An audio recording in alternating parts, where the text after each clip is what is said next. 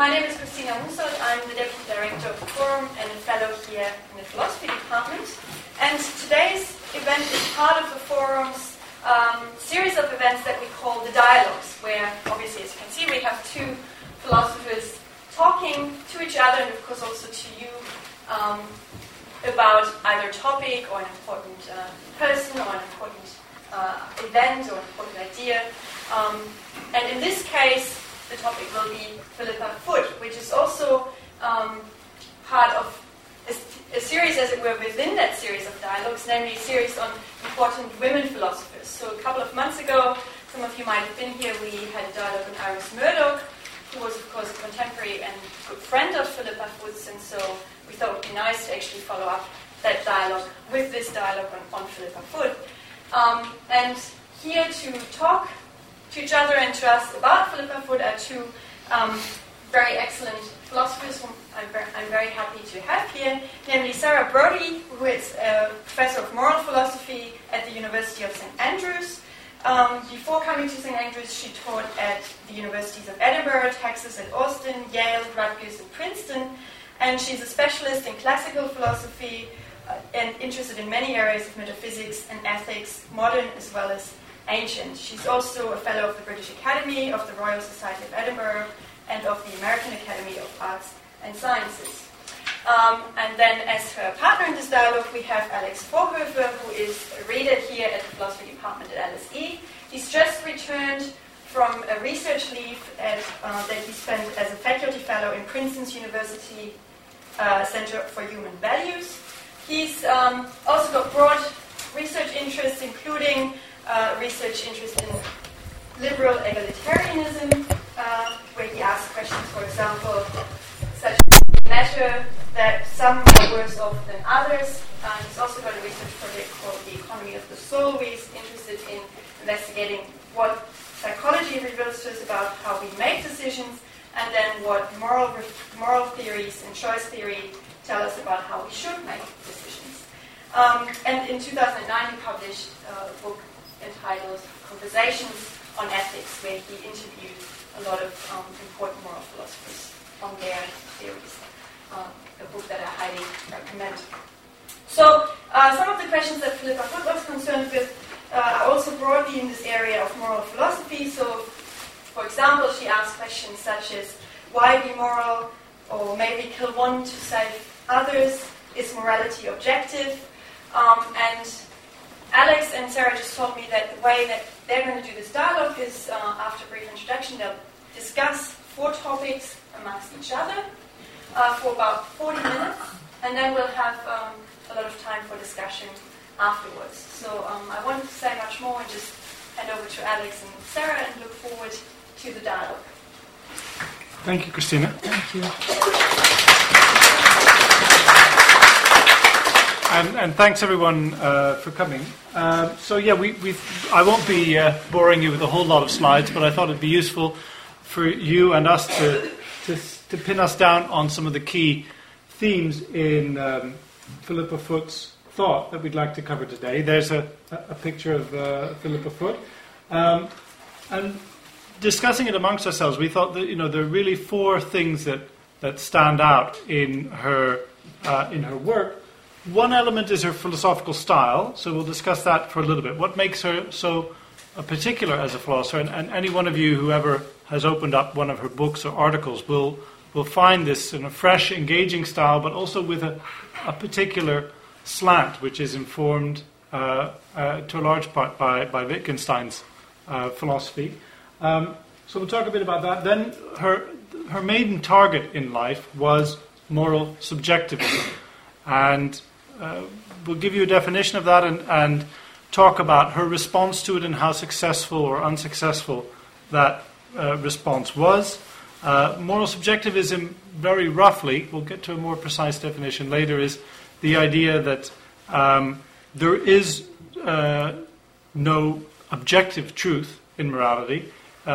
Moral judgments are just constituted by some judgments of your own about the desirableness or the appropriateness of some form of action or inaction, and you have certain attitudes that you express when you make a moral judgment. It's like lying is wrong is basically saying I disapprove of lying, or as some people have said, boo for lying, is the moral subjectivist view. That was her target.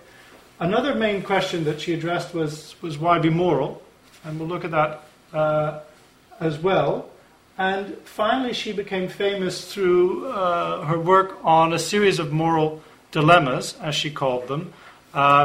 And she's the godmother, we should say, of the trolley problem that many of you may have heard of. If you haven't, we'll rehearse not every version of the trolley problem, but her first initial version, which is very interesting.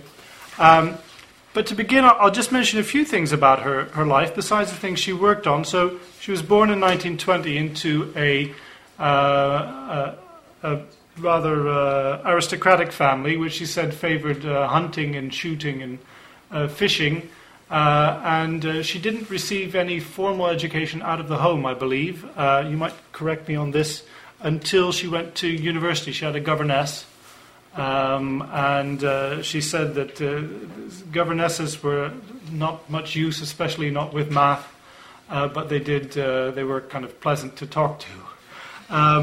But one did push her, and she said made her try to go to university, and she tried to get out of this, she said, rather socially snobby, but not intellectually snobby background to the well-known egalitarian haven of Oxford, where she studied at Somerville College, then worked during the war as an economist in the civil service, and shared a room with Iris Murdoch, I believe, shared a flat where they became friends. And it may be interesting to note that in this time was, of course, the time of the Blitz and V1 and V2 rockets raining down on London, and there's an interesting connection between the trolley problem, which we'll get to at the end, and something the British government did at the time, which they were, so to speak, in the firing line of, which is redirect the V1 and V2 rockets onto less populated areas of London. We'll come to that parallel later. After the war, she returned to Somerville College, and partly under the influence of Anscombe, really started working on moral philosophy, and wrote wonderful collections of articles, some of which I have here if you want to look at them afterwards, working on these questions. Then had a period working in the United States at various universities like UCLA, where she worked for quite a while, and returned to Somerville. So that's an outline of her life and some of the problems she worked on. But Sarah has more personal recollections as well, right? Yes, thank you very much. Well, I was taught by Philippa in the 1960s. I was at Somerville, and she was one of the moral philosophy tutors there. I have to say, I remember vividly her as a tutor giving us, or me, tutorials. I don't remember a single lecture that she gave, and whether it's just for some reason she was not lecturing during that time, or that's my deficiency. Maybe she was and I didn't go, which I don't think is very likely, or else I've just forgotten.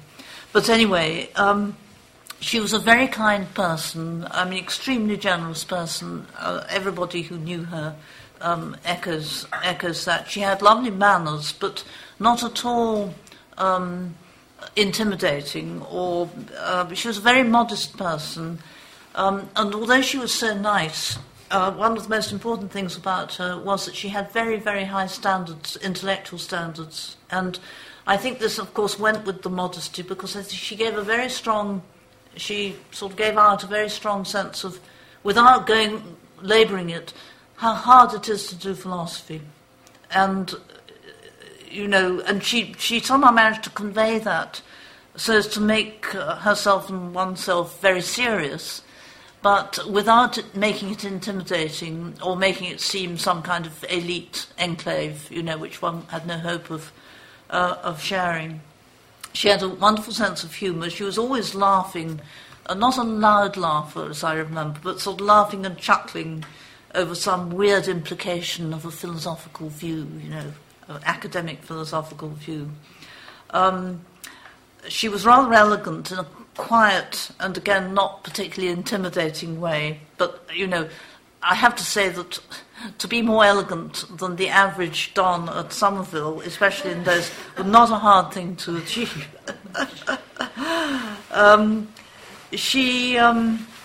She was not a militant feminist. I mean, her life just, she as it were, wasn't in the right generation.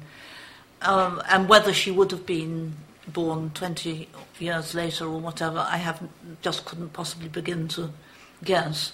But on that sort of general topic, I have to say that she was a wonderful example for younger women, whether in philosophy or in some other academic career.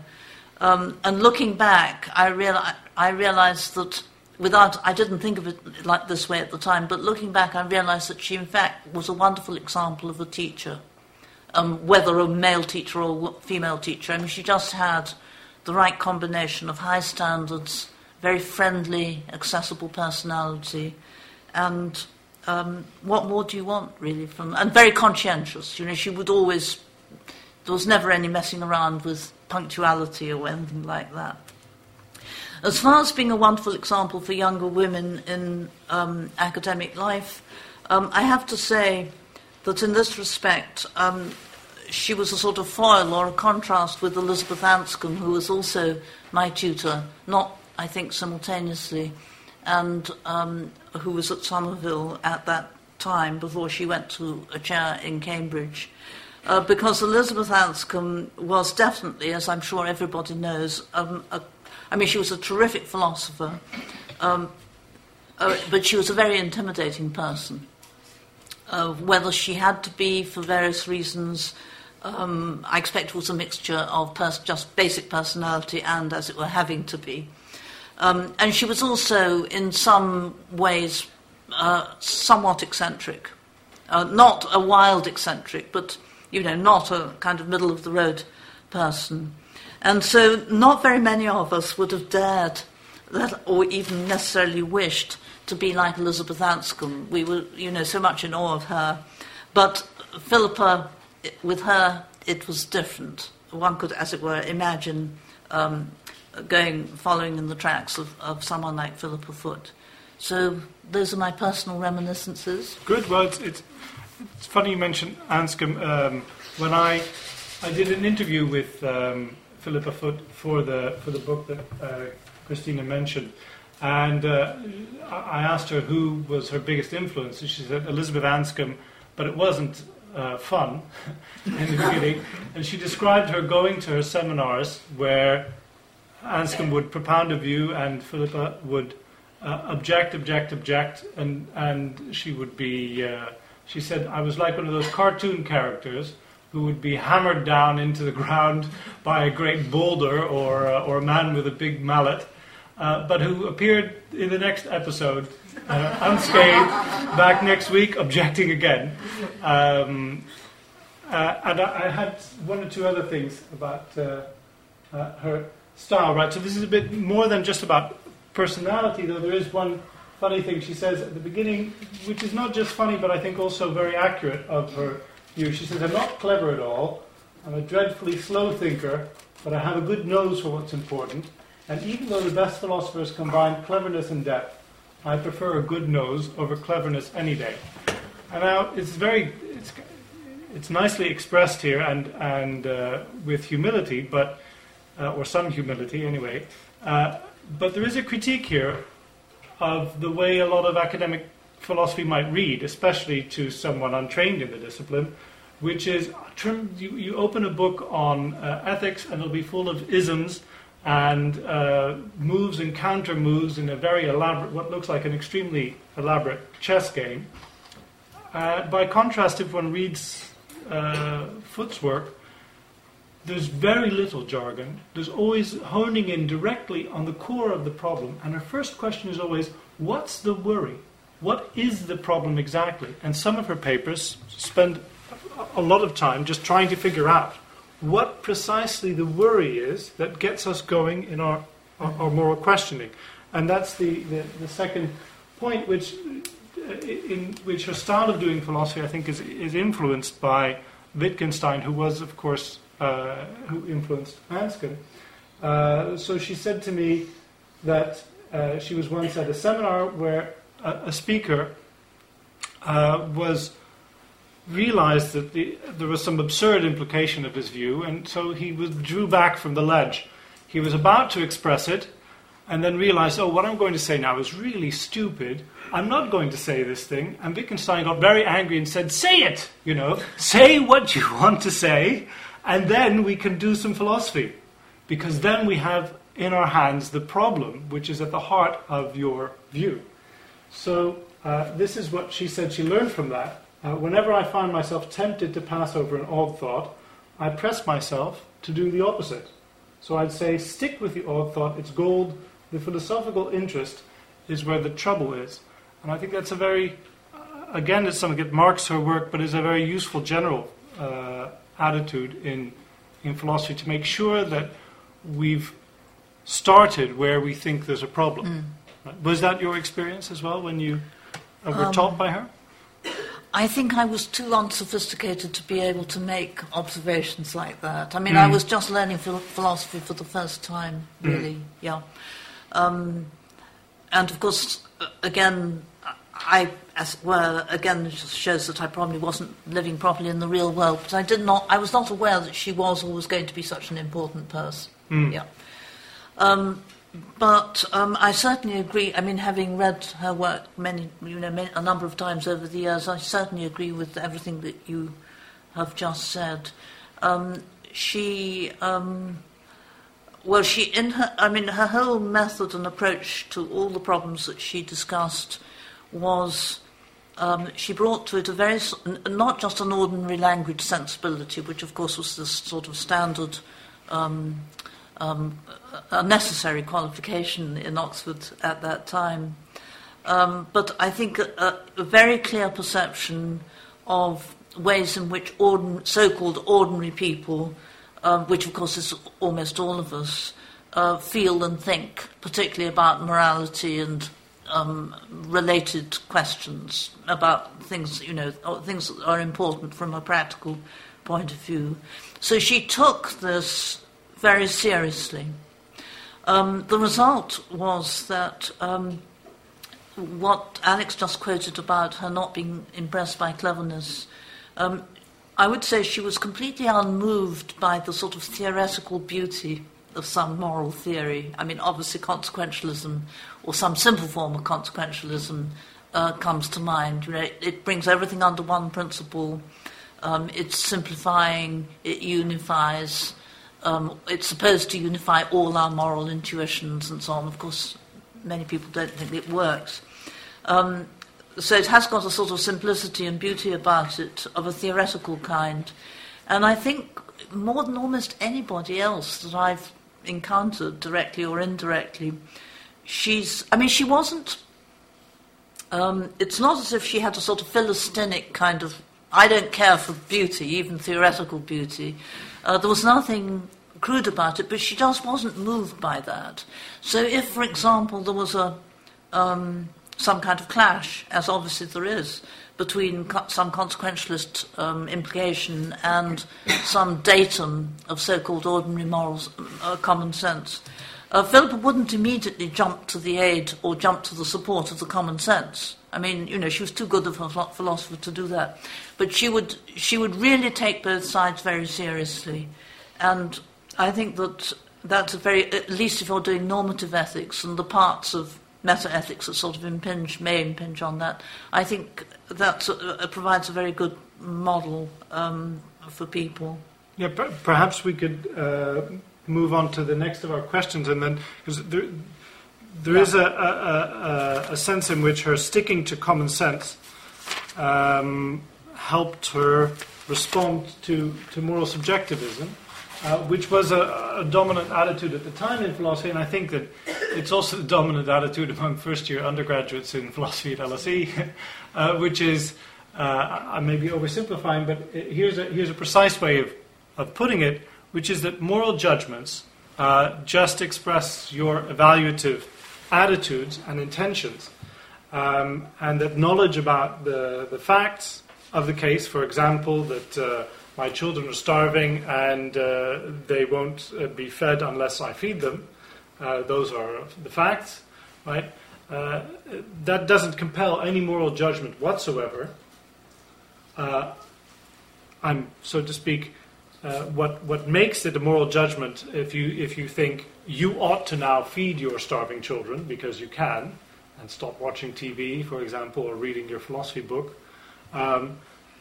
that moral judgment only happens when you have a certain attitude, an evaluative attitude of disapproval of my continuing to read the latest article on ethics or watch TV, and approval of the act of taking care of one's kids. But these are not compelled in any way by the facts, these judgments. So there's a strong fact-value distinction.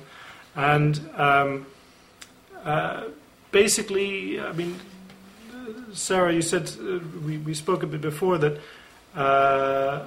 Philippa took a kind of attacked this view from the perspective of a mix of common sense and appeal to the vices and virtues. Is that right? Yes, well, I think her sort of earliest kind of effort against this subjectivism was to argue, or just bring to people's attention, really, that judgments about... I mean, it may be judgments, moral judgments using very abstract terms like right and wrong, okay, or good and bad for that matter. Maybe this theory of the fact-value gulf or divide might seem, as it were, to work in the context of those abstract judgments. But she focused, and here she was, I think, very much encouraged, perhaps inspired by Elizabeth Anscombe's work. Obviously, Anscombe got her, or suggested reading Aristotle and reading Aquinas, two the great heroes of both of them. So, anyway, to come to the point, Philippa pointed out that making the case for judging somebody to be a coward or brave or dishonest or fair-minded or trustworthy or, a traitor or something like that. These are all moral terms, but they're full of descriptive meaning, as the jargon is, okay? And it seemed to her reasonable to think that these are actually, in real life, outside the academy, we actually treat these as factual judgments, true or false. We base them on factual evidence, and so on. So this was a kind of way in, a very important way in, to criticising on a sound theoretical basis, not just because one doesn't like it, that fact-value distinction. And can I ask you about that a bit? Yes, please. Because, so how does this work precisely? The idea is that a virtue like courage is an inextricable mix of ascribing to someone the virtue of courage. So I say, Jane is courageous. Yes. I can't separate out neatly the fact and value claims that I'm making, and they somehow go together. But right, that was her claim. That, in other words, contrary to what Alex was saying a few minutes ago, we can't just decide. It may seem plausible to say that we can decide whether to say that something is right or wrong, or good or bad, somehow as we choose, and that somebody else faced by exactly the same facts might come to the opposite good, bad, right, wrong judgment. The answer to that she started to develop back then was maybe leave aside those abstract judgments. Let's look at more sort of, as they came to be called, thick moral terms like courageous, dishonest, unreliable, those kinds of terms. And she said it just isn't plausible here to say that you could look at, you and another person could look at exactly the same facts, and one of them come to the conclusion that the person is dishonest, and the other person come to the conclusion that he or she is honest. I mean, the person under consideration. So that, in other words, if we move away from those abstract terms to these so-called thicker terms, then the great classic distinction seems to begin to crumble. But can't we both agree that someone is honest and still hold a different judgment on the fact? So I say, yes, Jane is a very honest person, and I think that honesty is for suckers. So we're agreeing on the same facts, but we can attach different values to it. So I don't yet understand how speaking in terms of virtues helps us get past the fact-value distinction. Yes, well, I mean, I think that Philippa, as it were, was facing this kind of objection, this kind of criticism, as valid criticism, in many ways throughout her philosophical career. So, for example, in Plato's dialogue Republic, one of the characters, other than Socrates, takes very much this line, and there's other places in ancient philosophy where we find this. So somebody says, okay, this person is just and righteous and all the rest of it, but A, so what? And B, I have very good reason, and perhaps really all of us, except that we've been brainwashed, have very good reason not to be like that. Exactly. Okay. What does the so-called virtue ethicist, right, which this name wasn't used at that time, but it's what sort of came to be used for this Philippa's kind of one of her approach. What does the virtue ethicist say in reply to that? And it's not just a case of perhaps rather crude opponents of Socrates, but one philosopher whom Philippa took extremely seriously was Nietzsche, because, of course, in a much more sophisticated way, and one which, as it were, appeals to a whole lot of our modern sensibilities, he was making the case for, okay, so let's agree that is morality, but I don't like it very much, and a person a really enlightened person, a thoughtful person, the person who's not been browbeaten or brainwashed, is going to join me in not liking it very much, right? So she realised that she had to deal intellectually with, as it were, a whole new level, not just these Oxford philosophers who've gone on about fact value, but to people who made the comeback that you just gave. Yes, I mean, there's an element of, let me put it sharply and see what you think about this. There's an element of conservatism if one says, look, this is the way we talk about morality. You can't call someone a murderer without thinking it's a bad thing. So the fact and value mix together there. Or you can't call someone a coward without thinking it's bad. So the facts determine that someone is a coward in these circumstances and that you must think it's a bad thing. Our moral norms about what we regard as a virtue or vice change over time, and to merely for example, Peter Singer might think, and has argued, that certain forms of caring attitude towards infants, newborns, might be regarded as virtuous, right, but are entirely inappropriate. Or in other times, people thought that homosexuality was an abomination and a vice, and we, in part because of moral theory, like Bentham was one of the first to argue that in favor of legalizing homosexuality. So the thought is that there's a conservatism, perhaps, at the heart of appealing to common sense morality and the common way we use certain vice and virtue terms, which a more theoretical stance can overcome. Yes, and if I was trying to argue on behalf of Philippa Foot, I'm not entirely sure what I would say at this point, because what you've just said is obviously something one has to take very seriously. There would never be cultural, let's just call it progress in values, although obviously things can go the other way as well, if there were not, as it were, some slippage as between facts and how we estimate those facts. Yeah. Yeah. I don't see how she could possibly have denied that. so that maybe our views over the centuries or something might change as to, what really does count as a brave person and what doesn't. I mean, Aristotle's courageous person is entirely depicted on the battlefield. It's as if, I'm not saying that he really believed this, but I mean, it's as if courage had no role in any other area of life. Yeah? The idea of a female courageous person almost becomes, given the social circumstances, kind of contradiction in terms, right. And so on and so on.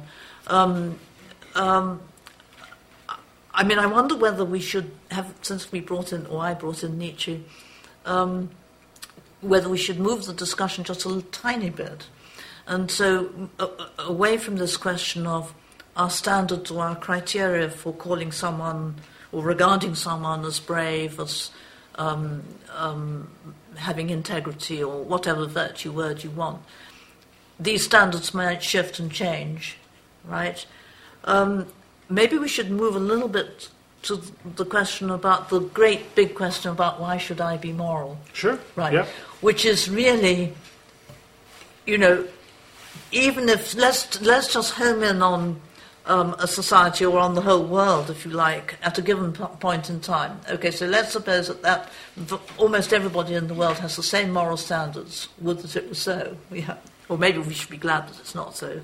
Anyway, whatever. So just about everybody agrees, this is just behaviour, this is unjust, and all the rest of it. And that's morality. And then comes along this revolutionary and daring thinker and says, well, why should I care about being moral? Okay. And of course, the edge to that question, as I'm sure everybody knows, is that morality, which Plato's word is justice, and the dilemma comes up in the context of his dialogue Republic, but morality or justice does sometimes require us, as it seems, to go against our own interest in the interests of others, right? And that seems to be just the way it is with justice. And so there's a real question. Why should I do that? And if I just say, oh, well, I would feel guilty if I don't or something, then the eagle-eyed, brave questioner like Nietzsche or like Plato's character will say, well, if you feel guilty, it's only because you haven't really thought this through and you go with the herd, right? So a really interesting and, actually quite dramatic, but nonetheless very philosophical dialogue opens up here. And she was very, very interested in that. Whether you think she had an adequate answer to why be moral, Alex, I'm going to leave you to say about that. So it's interesting that this is the oldest, one of the oldest questions in ethics, right? That starts as Sarah was saying. The Republic starts about this question: why should I do what's claimed to be right when it goes against my interests? And Foot grappled with this during her life, and I think it's fair enough to say that there are two versions of her attempts to answer.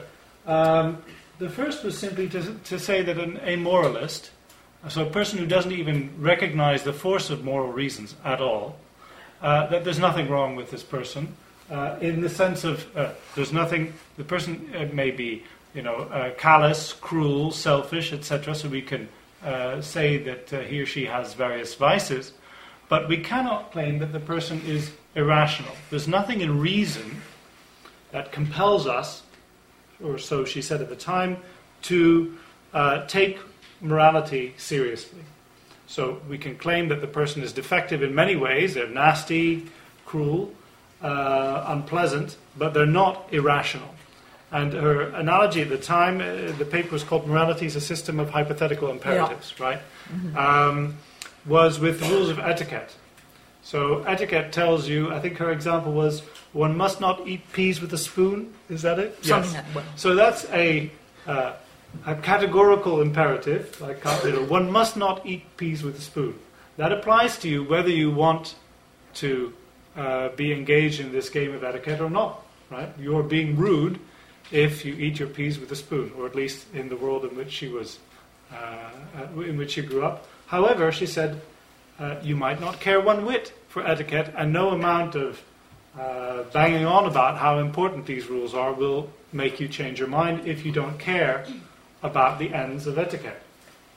And she drew an analogy there with morality, saying the same goes for morality. Just as you can call someone rude or uncouth who eats his peas with a spoon, you could say direct certain derogatory claims towards someone who's immoral, but they're not being irrational.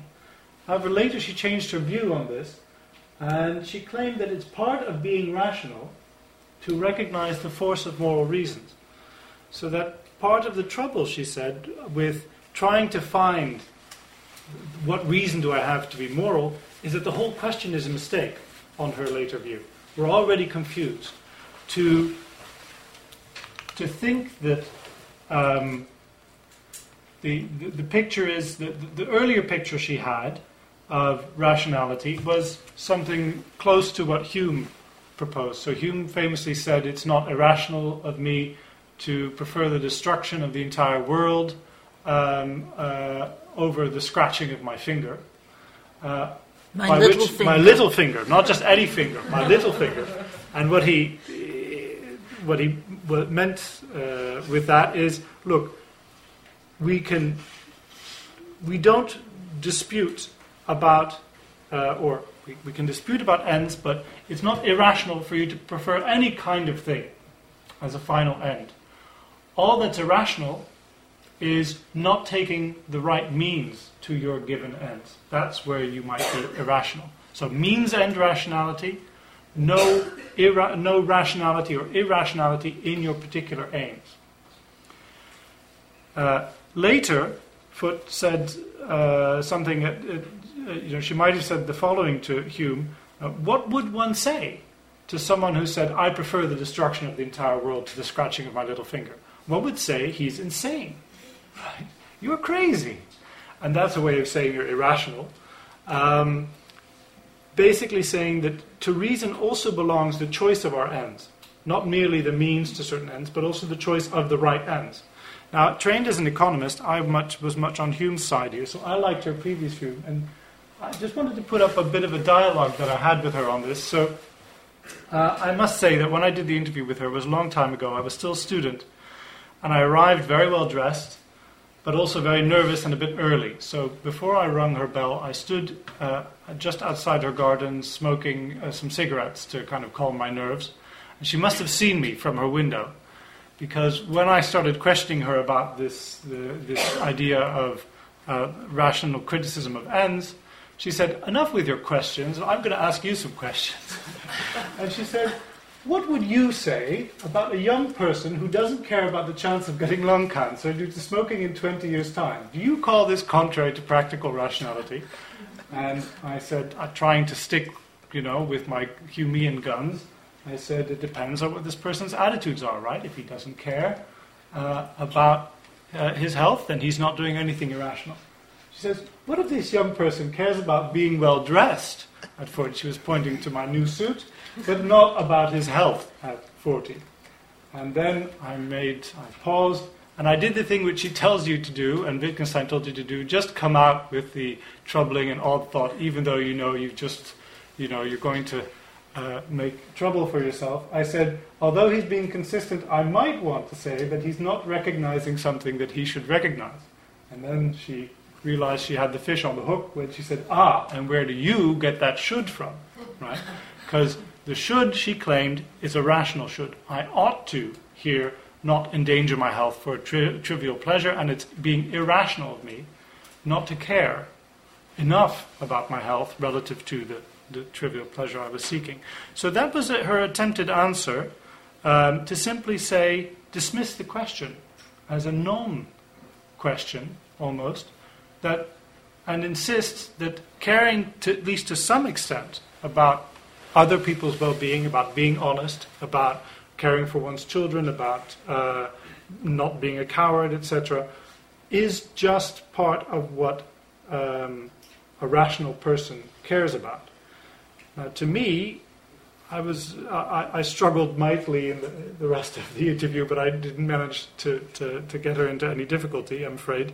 It just sounds like insisting that you ought to take certain things as your ends, and if you don't, you're irrational, you're rationally defective. And I'm still quite uncomfortable with that, but I don't know what you make of this solution. Well, of course, she spent a lot of time as in the sort of second part of her life as a philosopher, working on this notion of, well, tying in the human virtues that we've talked about a bit to the idea that there are universal and very basic human needs, right? And were we not... So it's not just a matter of being a rational being as such, which is a kind of Kantian way of looking at it, but being a human rational being. Alistair MacIntyre, in one of his books, has this wonderful title of Dependent Rational Animals. So we're rational animals which are vulnerable, which need security, which have to be constantly fed and maintained. We belong to families and communities in which some people are stronger or healthier and others are weaker and so on and so forth.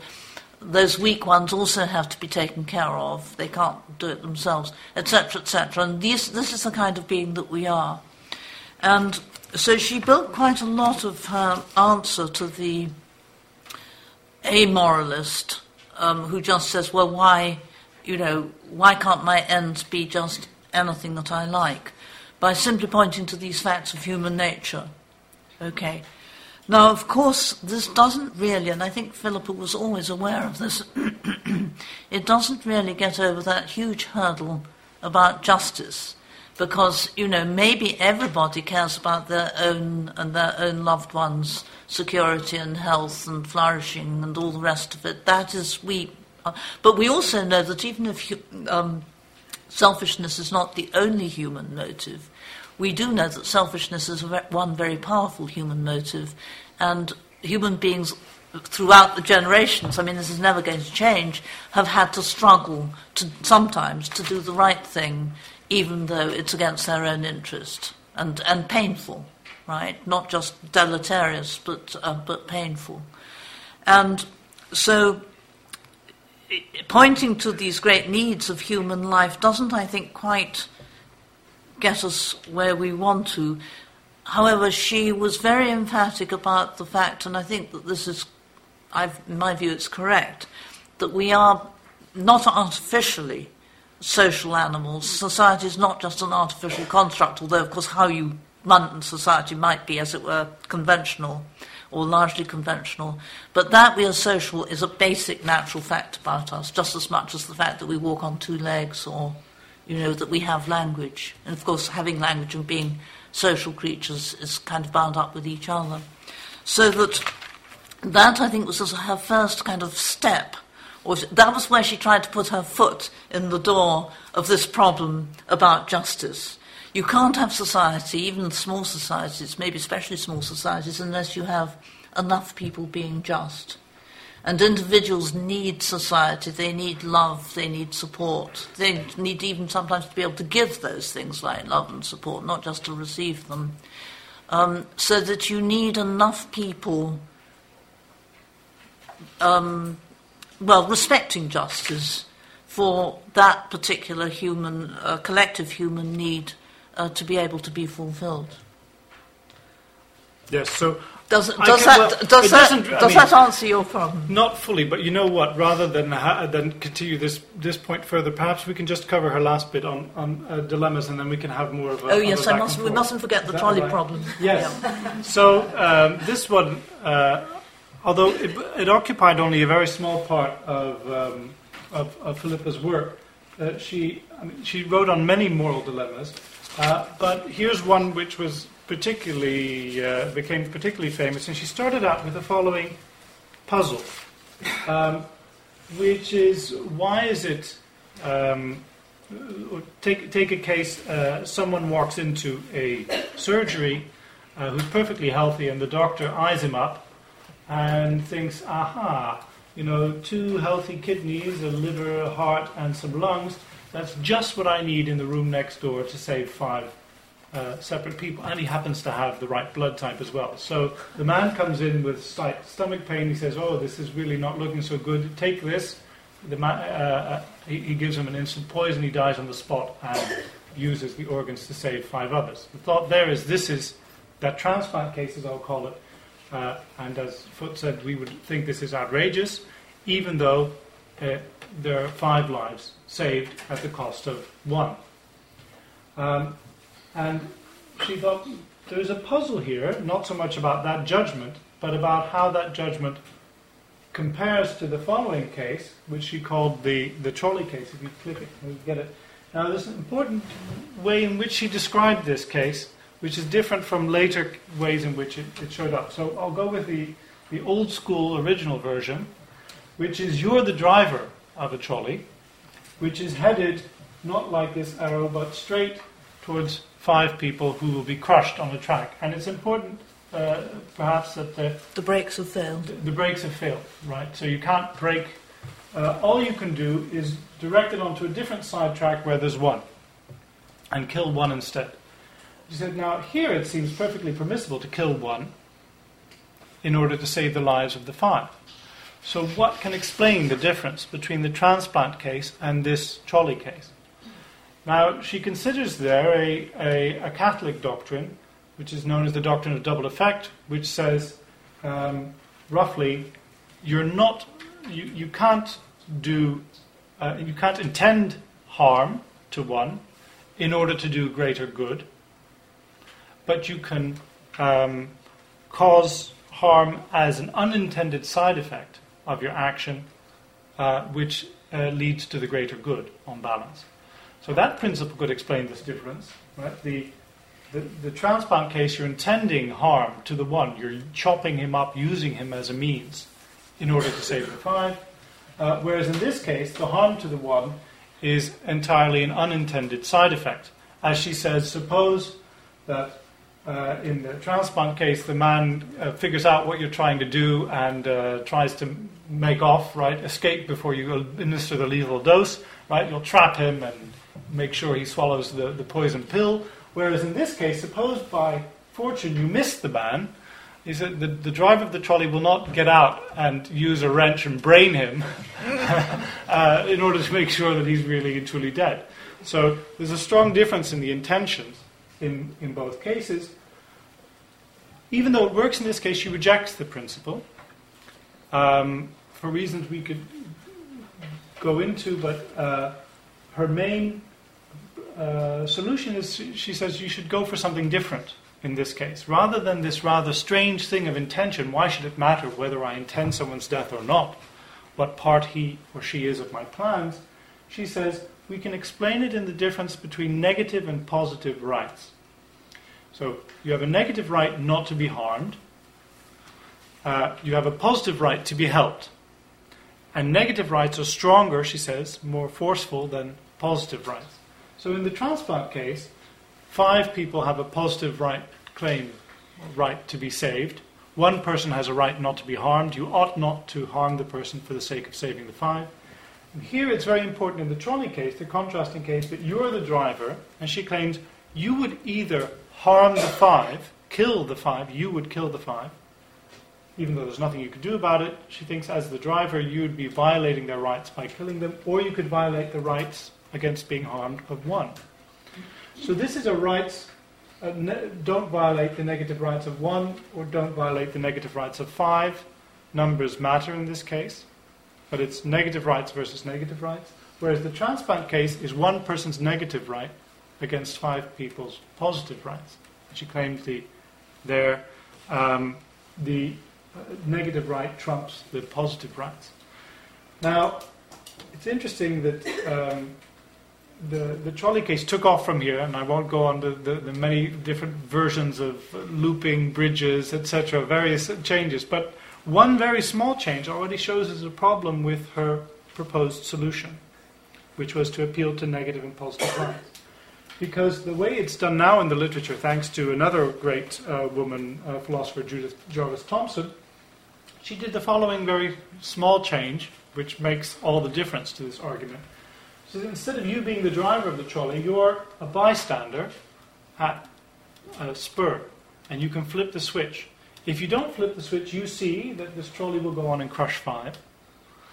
If you do, you can redirect it and it will kill 1. Now that is a case, most plausibly construed, as if you let it go, you're failing to save the 5. You're not acting on their positive rights. You're not protecting their positive rights to be saved. Or if you redirect it on the sidetrack, you're killing the 1. You're violating his right against being harmed. Nonetheless, many people think, and in various studies, we won't do the show of hands here, that it's perfectly permissible to redirect it. So I think the subsequent discussion has showed that it's Foot's first proposed solution is at the very least problematic, right? A very small change in the case she proposed shows that her principle can't be doing all the work, the difference between negative and positive rights. And what's interesting, I don't know if this inspired her at the time, but when she was in London during the war, some of you may know this case, the Germans were launching V1 and V2 bombs at central London, and British intelligence redirected them by giving them false information towards less populated areas on the outskirts of London, and by some estimates saved many thousands of lives as a consequence. So there's a bit of a distraction here. What are these people doing on the track anyway, etc.? I mean, maybe they all signed up to some policy, let's minimize the number of workers who are being killed, etc. Now imagine that this is a V1 rocket. This is the British government's policy of redirecting it towards less populated areas. This is it of letting the Germans hit those that they intended to hit to begin with. Right? It's interesting, though, there's no trace of it in her articles, but one wonders whether it was part of the thinking that went to generating interest in the trolley problem. I'd be very surprised if it was common knowledge at the time, though, wouldn't you? That's true, though. It was written about somewhat later. Uh-huh. I mean, in the 60s and 70s. Yeah, but during the war, that's true. Probably that's true. They would have done anything rather than let it out. That's true. That's absolutely true. Though perhaps when she was writing the articles in the 60s or 70s, it was... By then it was known. Common knowledge. Yes. And a lot of people at Oxford worked in the secret services. Absolutely. No, it's true. Many philosophers in the war. Anyway, so it may just be pure accident that she herself was a beneficiary of the redirection because she lived in central London, or that it was in the air at the time. But in essence, she launched a problem here, I think, but I would say, in my view, the initial solution was not entirely successful. Mm-hmm. What are your thoughts on this? I sort of tremble when people start to talk about the trolley problem because it has become so complicated and there are so many sort of layers of different distinctions. I mean, it's inspired, whether or not Philippa's original solution works, I think Alex is right that it doesn't. Or at least as soon as you try to generalise it, you run into trouble. But it's certainly been absolutely seminal of an incredible amount of very, very acute and sometimes also, really quite deep thinking. But interestingly, when she first brought in this example, it was actually almost incidental to her main question, and you said it very clearly, that is, what is the difference between deciding, in the original trolley case where you're the driver, what's the difference between deciding to divert it to 1 and letting it go on to 5? Why is it that we think that it's not only permissible, but many of us would think that we ought to divert it to kill just the 1? Why do we not reach the same verdict in the case of the 1 versus 5, where it's the organs transplant? So, in a way, the trolley problem was, as it were, incidental to trying to bring out what was special about this other case, which does have to do with the invasion of people's rights. Yeah. Yes. I mean, it's interesting that, and then I think let's open it up for discussion, that in rereading her articles in the collection Moral Dilemmas, as a philosopher, when you do, a lot of these are questions of bioethics. If I saw someone reading Peter Singer's book over there somewhere, The Life You Can Save or something, if one reads Peter Singer, it always ends with a punchline, this is what we ought to do. Right? and it's often a controversial claim that ends it grounded in moral theory. When one reads Philippa Foot's material, it's always about what is it that's bothering us about this case. Can we get clear on what's bothering us? And are there principles, like she claimed the doctrine of double effect, that are leading us astray? So there's a kind of... The first... I mean, it's a paper on abortion. It's called Abortion and the Doctrine of Double Effect. And I'm sitting there thinking, okay, now we're going to get to the end, and she's going to tell me whether she thinks abortion is justified or not. None of that. She figures she's cleared away some of the dead wood, so now we know, now we see the problem clearly, and let's talk about that.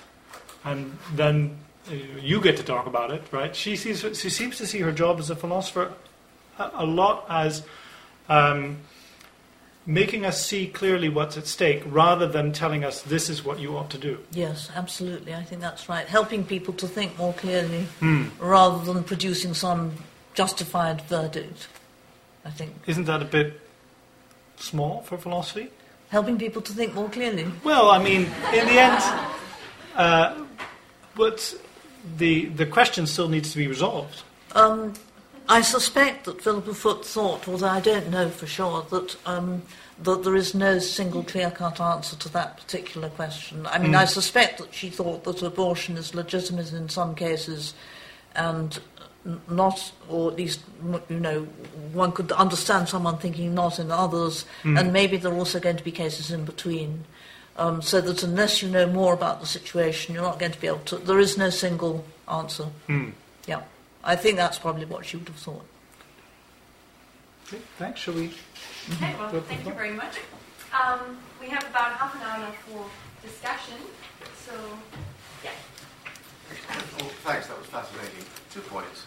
One, when we were talking about the trolley case, I was thinking about the abortion business, about the healthy babies and the Downs babies. And if you put the 5 Downs babies there, you divert to say 5 Downs, or the other way round, you have 1 healthy one versus 5. I didn't want to talk about that a bit more. But the other one I wanted to raise was this is about the force of moral reasons. Now, to me, that's a Zuma. Is there reason in morality? Back to the peas and the spoon. And I just wanted to flag that up and see what if you have anything to comment on that. Do you want to start off, Sarah? Well, I think she came to the view... I mean, it was a puzzle about when it started. Why are the so-called imperatives of morality, why are they not like the equally categorical, in the logical sense, imperatives of etiquette, right? And we can just... Nobody, thinks that there's something seriously wrong with us if we just shrug off etiquette and say, I just don't want to buy into any of that stuff. Why is it not like that with morality? Right? And when she first posed this question with the comparison with etiquette, she didn't really have an answer. And then later, decades later, she sort of worked towards an answer, which was this rather slightly diffuse thing that I was trying to say about basic human needs. No basic human need is served by eating peas with a fork rather than a spoon. Whereas, what I said before sort of clicks in. Yeah. But whether that would satisfy you, only you can decide. Yeah. If I might add, so I take it that her view was that, look, given the types of beings that we are and the needs that we have to recognize certain things as important to lead minimally decent human lives together.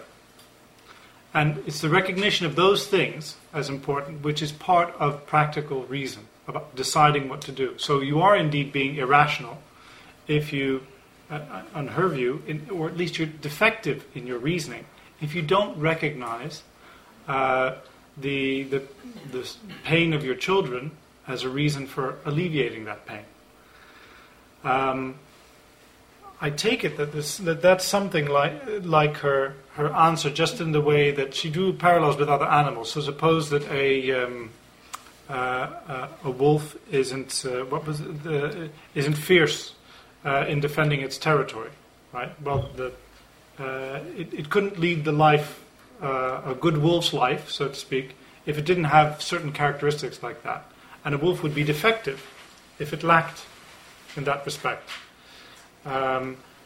If every time it saw a squirrel, it decided that bared its teeth, it turned and ran. Right?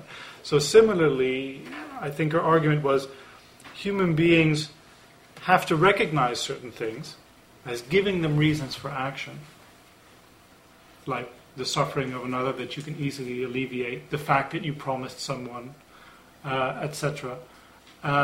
For us to be able to lead, together, human lives that meet our most basic human needs. Right? That was the role I think that she thought reason played in, or the link that morality had with reason. Is that? I think that's right, and I think that she, maybe especially in some of the later material, put a lot of weight on things like the sense of solidarity with other people, which makes us feel bad if we attempted to do free riding and stuff like that. I mean, okay, I can get away with it. It's not really going to, at least if just me, I do it, damage the community.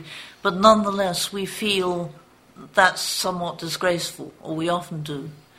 And I think that her approach to this, which rather ties in with something that we were both saying earlier, is that instead of thinking that this sense of solidarity, which perhaps often leads us in the end to do the right thing, or to take our share of the burdens, that sense of solidarity, instead of being something that philosophers should find really basically puzzling because it just doesn't seem to be rational, instead we should do a complete flip-flop in our way of looking at it and see this as itself a rational way to be, that is, to have that sense of solidarity with our fellow human beings, a rational way to be, given that we're the kind of creatures who need to live in communities.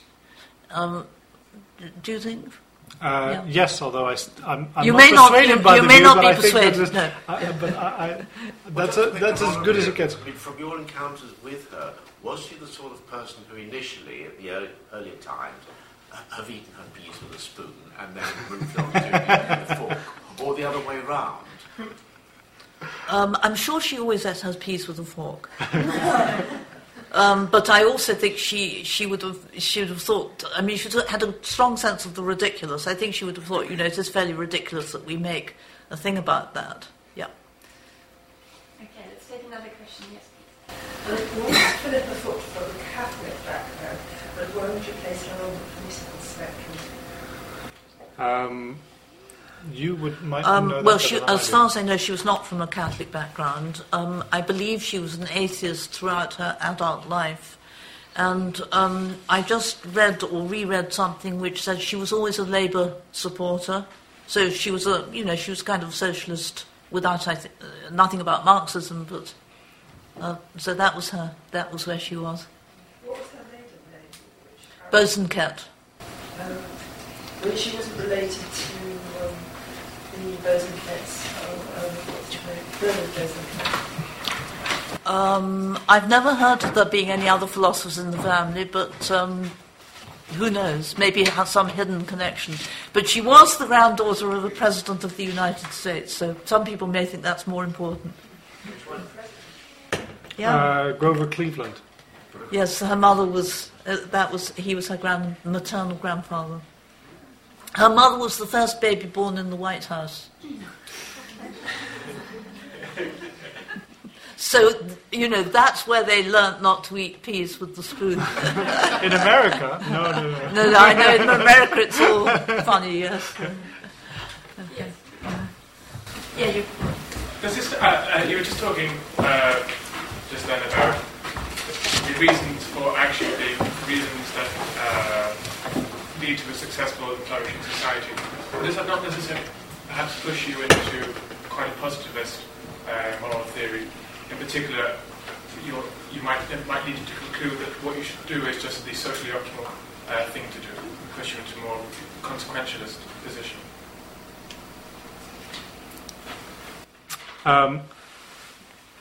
It's good. You mean positivist in the sense of Kant? You mean positivist in the sense of Auguste Comte, the utilitarian? Yes. Yes. Yeah. So she was quite yeah, it is interesting. The thought is, though, that we're talking about dispositions, and rather than particular actions, right? And it's not some kind of there's many ways in which it's different from utilitarianism. Sorry, let me get two things. First is, as I understand her view, it's that one ought to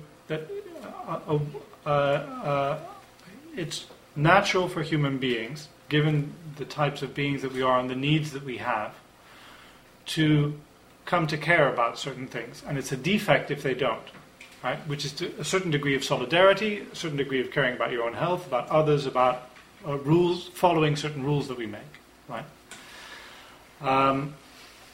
Now, those rules and the behavior to which these impulses give rise, the virtues and vices, right? The virtues have to tend towards the human good. They have to tend towards meeting certain basic human needs, and so do the rules. However, there's no assumption that there's then some construct as the total good, like utilitarianism requires, right? But your well-being, your neighbor's well-being, and we sum it all up, and that's what we ought to maximize, right? So there's two ways in which it's different from utilitarianism. The first is that it's not about individual actions, but rather about character dispositions, and including the disposition to adhere to certain rules, like promise-keeping, property, etc.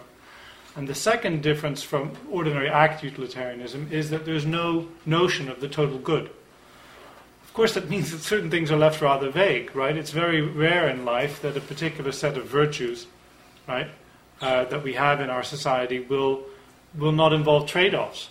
Right? The way we've organized things now, we think that certain rights, including property rights, stand in the way. Respect for these should stand in the way of doing a lot of good, right? So benevolence is constrained by justice. We can imagine that the world might be, in certain respects, a better place if we placed less weight in certain trade-off situations on justice and more on benevolence. So Foot isn't committed to any precise formula in these cases, right? But I think she would be very resistant to the notion of there being anything morally significant as except as a kind of theoretical construct, the total well-being that we ought to have, that virtues and vices promote. Virtues promote and vices detract from. Yeah.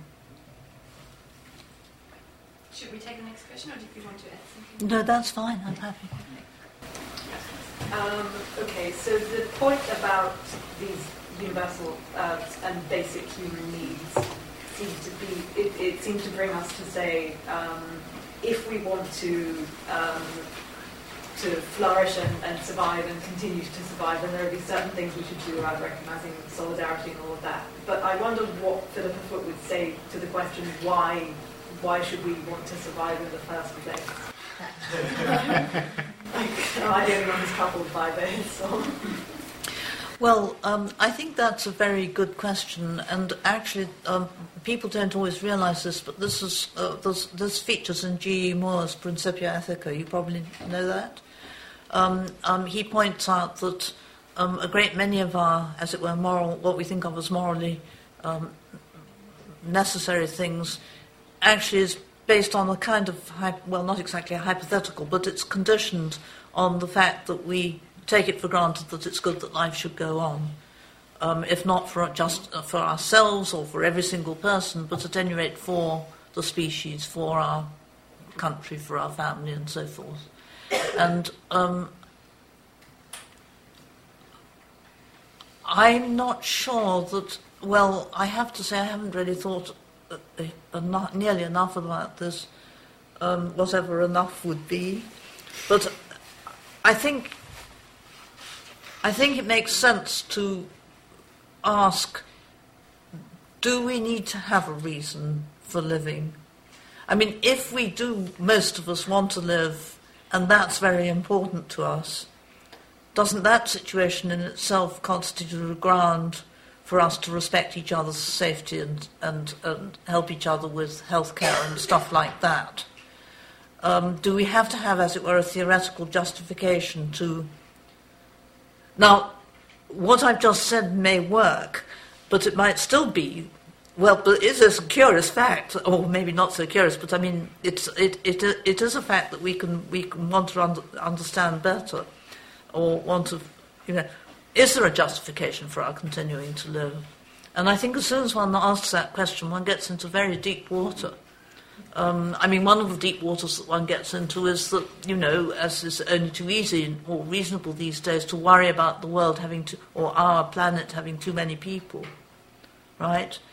And one can sometimes find oneself wondering, usually leaving oneself out of the argument, is it somehow better for the universe or for the human race that every single person who's now born, has a good chance, should have, not that everybody does yet, but a good chance of surviving and living to be 90 and having not only children, grandchildren, but great-great-grandchildren? I took it, though, that your question might be, even tougher for someone with Foot's views, as we've been trying to put it here. Of course, it would be better if she were here to defend herself. But as I understood what you were asking, it's really like, leave aside currently existing people, right? It's on her, analogy with other animals, which she draws for the human virtues and vices. It's natural for animals to want to propagate, or at least they probably don't give much thought to the fact that there will be offspring as a consequence, but to have the desires that lead to procreation, etc. And one might say those are the way animals should be. That's a normal species functioning. Now apply that to human beings. It seems as if she would be committed to the view that it's virtuous for us to want to keep on, to want to have children and to propagate the species, whereas it seems, rather than it's straightforwardly virtuous, something that we should be able to morally debate. So doesn't that show a difficulty with this idea? The title of her last book was Natural Goodness, of trying to relate what's virtuous to what it is part of good species functioning. Well, I think when you think of this concept, natural goodness, in the case of human beings, and maybe not any of the other animals that we're familiar with, nature, as we know from our experience, means much more than just biological nature. Okay, so I think that she could get quite a long way towards answering your question just on that basis. I mean, arguably, it's unnatural for human beings to be packed together into... In a lecture hall in the dark, yes. Where they, each family has just a few a tiny room to live in, and so on. So we can't exercise properly, we can't see nature, we can't breathe fresh air, and all of these things, okay? And arguably that is clearly contrary to human nature as, for example, being unable to propagate is contrary to general biological human nature. Then the question arises, as so often it's come up several times already in this discussion, we might have, in a practical situation, we might have competing... So we might want to have a city which is cleaner, more spacious, and so on and so forth, but the only way we can do it is by getting rid of a lot of people. Is that acceptable? Or somehow moving so that... A difficult question. Yeah, probably. Trying to curb the birth rate so that in the next generation it might be seriously smaller or whatever, I mean, the practical questions ramify because we one value against another. And then, each family wants to have one or more children, or at least we think they have the right to, and so on and so on and so on. Yep. I think it's fair to say at this point that something applies, which I said before, which is Foot didn't see it as part of her project to answer a series of problematic questions, but rather, and you may regard this as a good or bad thing about her work, but rather to help identify the right way to think about moral questions, like the objectivity of morals, or the problem of abortion, etc., rather than... So it's perhaps not surprising that we're struggling to think of what she would say in response to your question. So there's... well, you mentioned there's obviously a fair amount of Aristotelian influence here, and so what I find interesting about Aristotelian ethics is that there's a sort of holism to it, right? There's this kind of notion of the good life.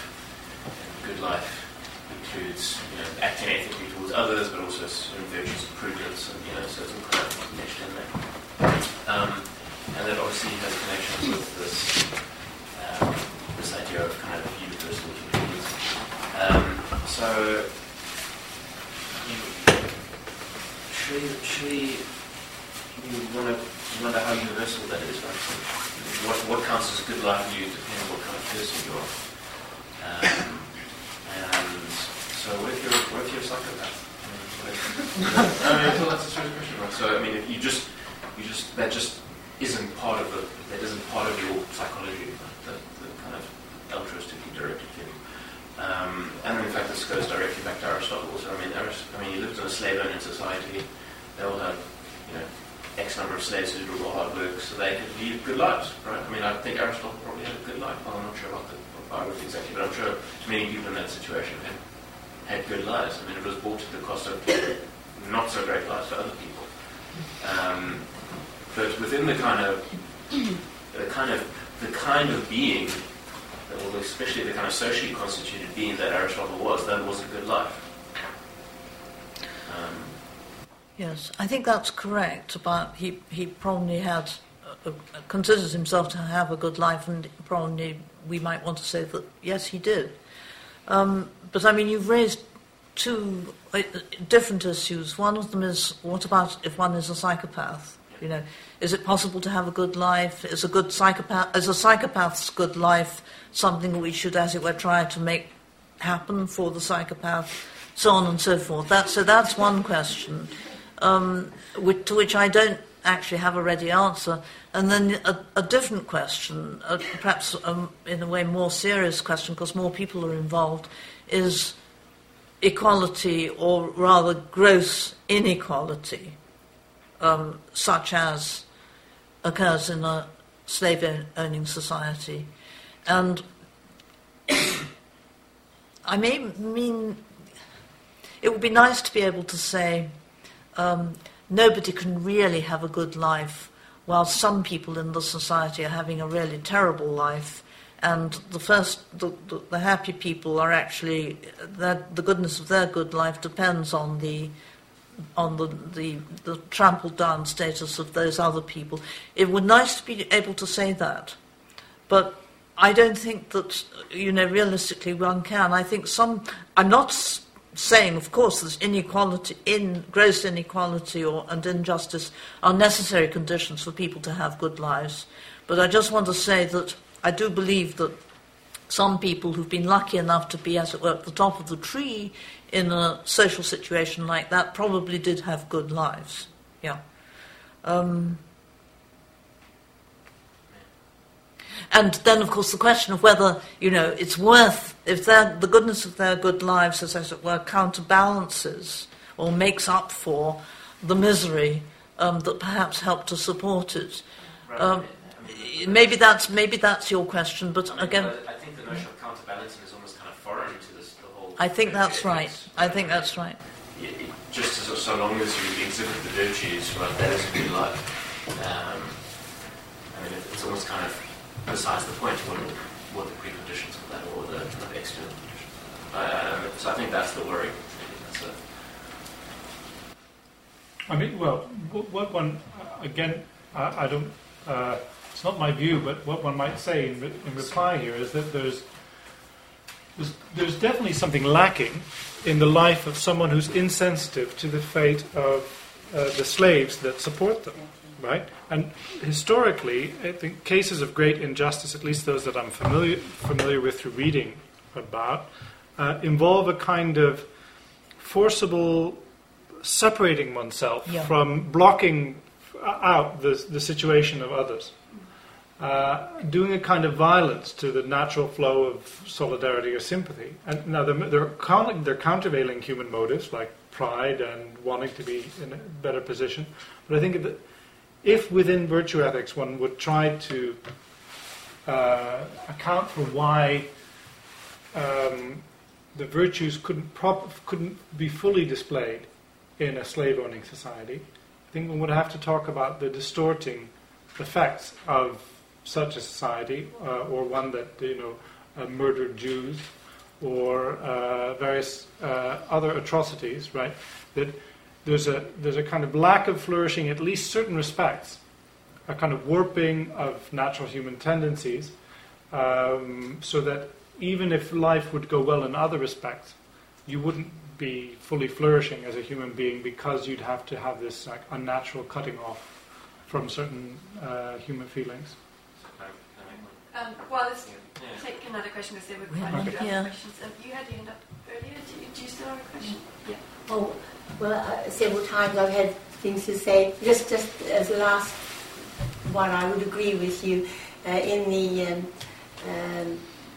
Pompeii exhibition, it was quite clear that there was a commerce of feeling and sympathy throughout, because there was a neighbourhood, and slaves were in fact very often enabled to become citizens of Rome, and the slaves were part of a household, or where the feelings wouldn't have been very, very different to ordinary kind of helpers in our society, people who are less foreigners coming in, as it were, and helping. So it's not quite slaves being whipped all the time, but sympathy, and sometimes they actually inherited. But that was the last thing I thought of, because you just mentioned it. The other things I won't go back. Okay, well, let's just maybe then take that as a comment, and then you had a question. I'm quite interested in what you said about how Philippa Foot, she spent a lot of time kind of finding out what the problem was and not necessarily solving it. I come from an economics, I'm an economist, and I'm continually being accused of never solving a problem and just reframing it. I also noted that you said that she worked as an economist. I'd like to know, to what extent did economics come into her ideas in her work? Well, I'll say something briefly. I don't know very much about this, except that she told me she studied PPE at Oxford, but that because of her background, she thought economics was very interesting, but she hadn't had much math training. So she found that, though she liked the theoretical aspect of economics, she found she was better at doing philosophy. And I think she just worked as an economist because that was the war work that she was given. I don't think that later, reading on her work later on, doesn't show much influence from the economics training that she had. So her early thoughts about morality is not necessarily rational. It wasn't informed from any sort of normative. That's an interesting question. It may well have been. I mean, she would at least have been educated into the standard model of preferences and utility maximization as a way of modeling, for example, rational consumers. So perhaps it had some echoes in her thought, but that would just be speculating. Yeah. Right, I think we have time for just one last brief question. Okay, so yes. Just going back to yourself and Dean's point, you were saying that you're not fully flourishing if you're having a society in which some people are slaves and you're kind of working off that. Your earlier point about why did you care? Well, we care because we want to have a society that exists. We need a society. So why do I care that I'm not flourishing? Why do you care that you're not flourishing? Because I live in a society that fulfills my need to have a society. Right. So I've ticked that box. Yes. You have a lot of goods because other people are working for you. Yes, a lot of spare time to do philosophy. Yes. So why do I care about flourishing? Yes. I'm going to pass this one to our Aristotelian expert. Well, I said something different. I'm not particularly trying to speak on behalf of Philippa Foot. I think more realistically that even in a situation of gross inequality and exploitation, it may well be that some people do have good lives. And it may well be that they have those good lives at least partly, if not completely, at the expense of the oppressed people. So to say to them, well, you're not really flourishing because you're living in the midst of all this horrible stuff. If they say, well, I'm fine with my life, so your question is, what do we say to them then? Well, I would, as it were, on a more empirical basis, perhaps, just say, well, okay, you have a good life, but has it ever occurred to you that maybe we can spread the goods a little bit more widely, maybe we can have more freedom, more respect for rights, and so on and so forth? And then, of course, the way that conversation continues is just going to depend on you, not me. So, yeah. So I wouldn't say, you live well. Actually, this is quite a good starting point for this conversation. You live well, but now what about those other people? And then, depending on the person's personality, they might think, well, what do they have to do with me? Or they may think, wow, their eyes may be open, opened a little bit, and so on. Right. Okay. I'm sure we could continue discussing for a long time, but unfortunately we have to end here. So please join me in thanking Alex and Sarah.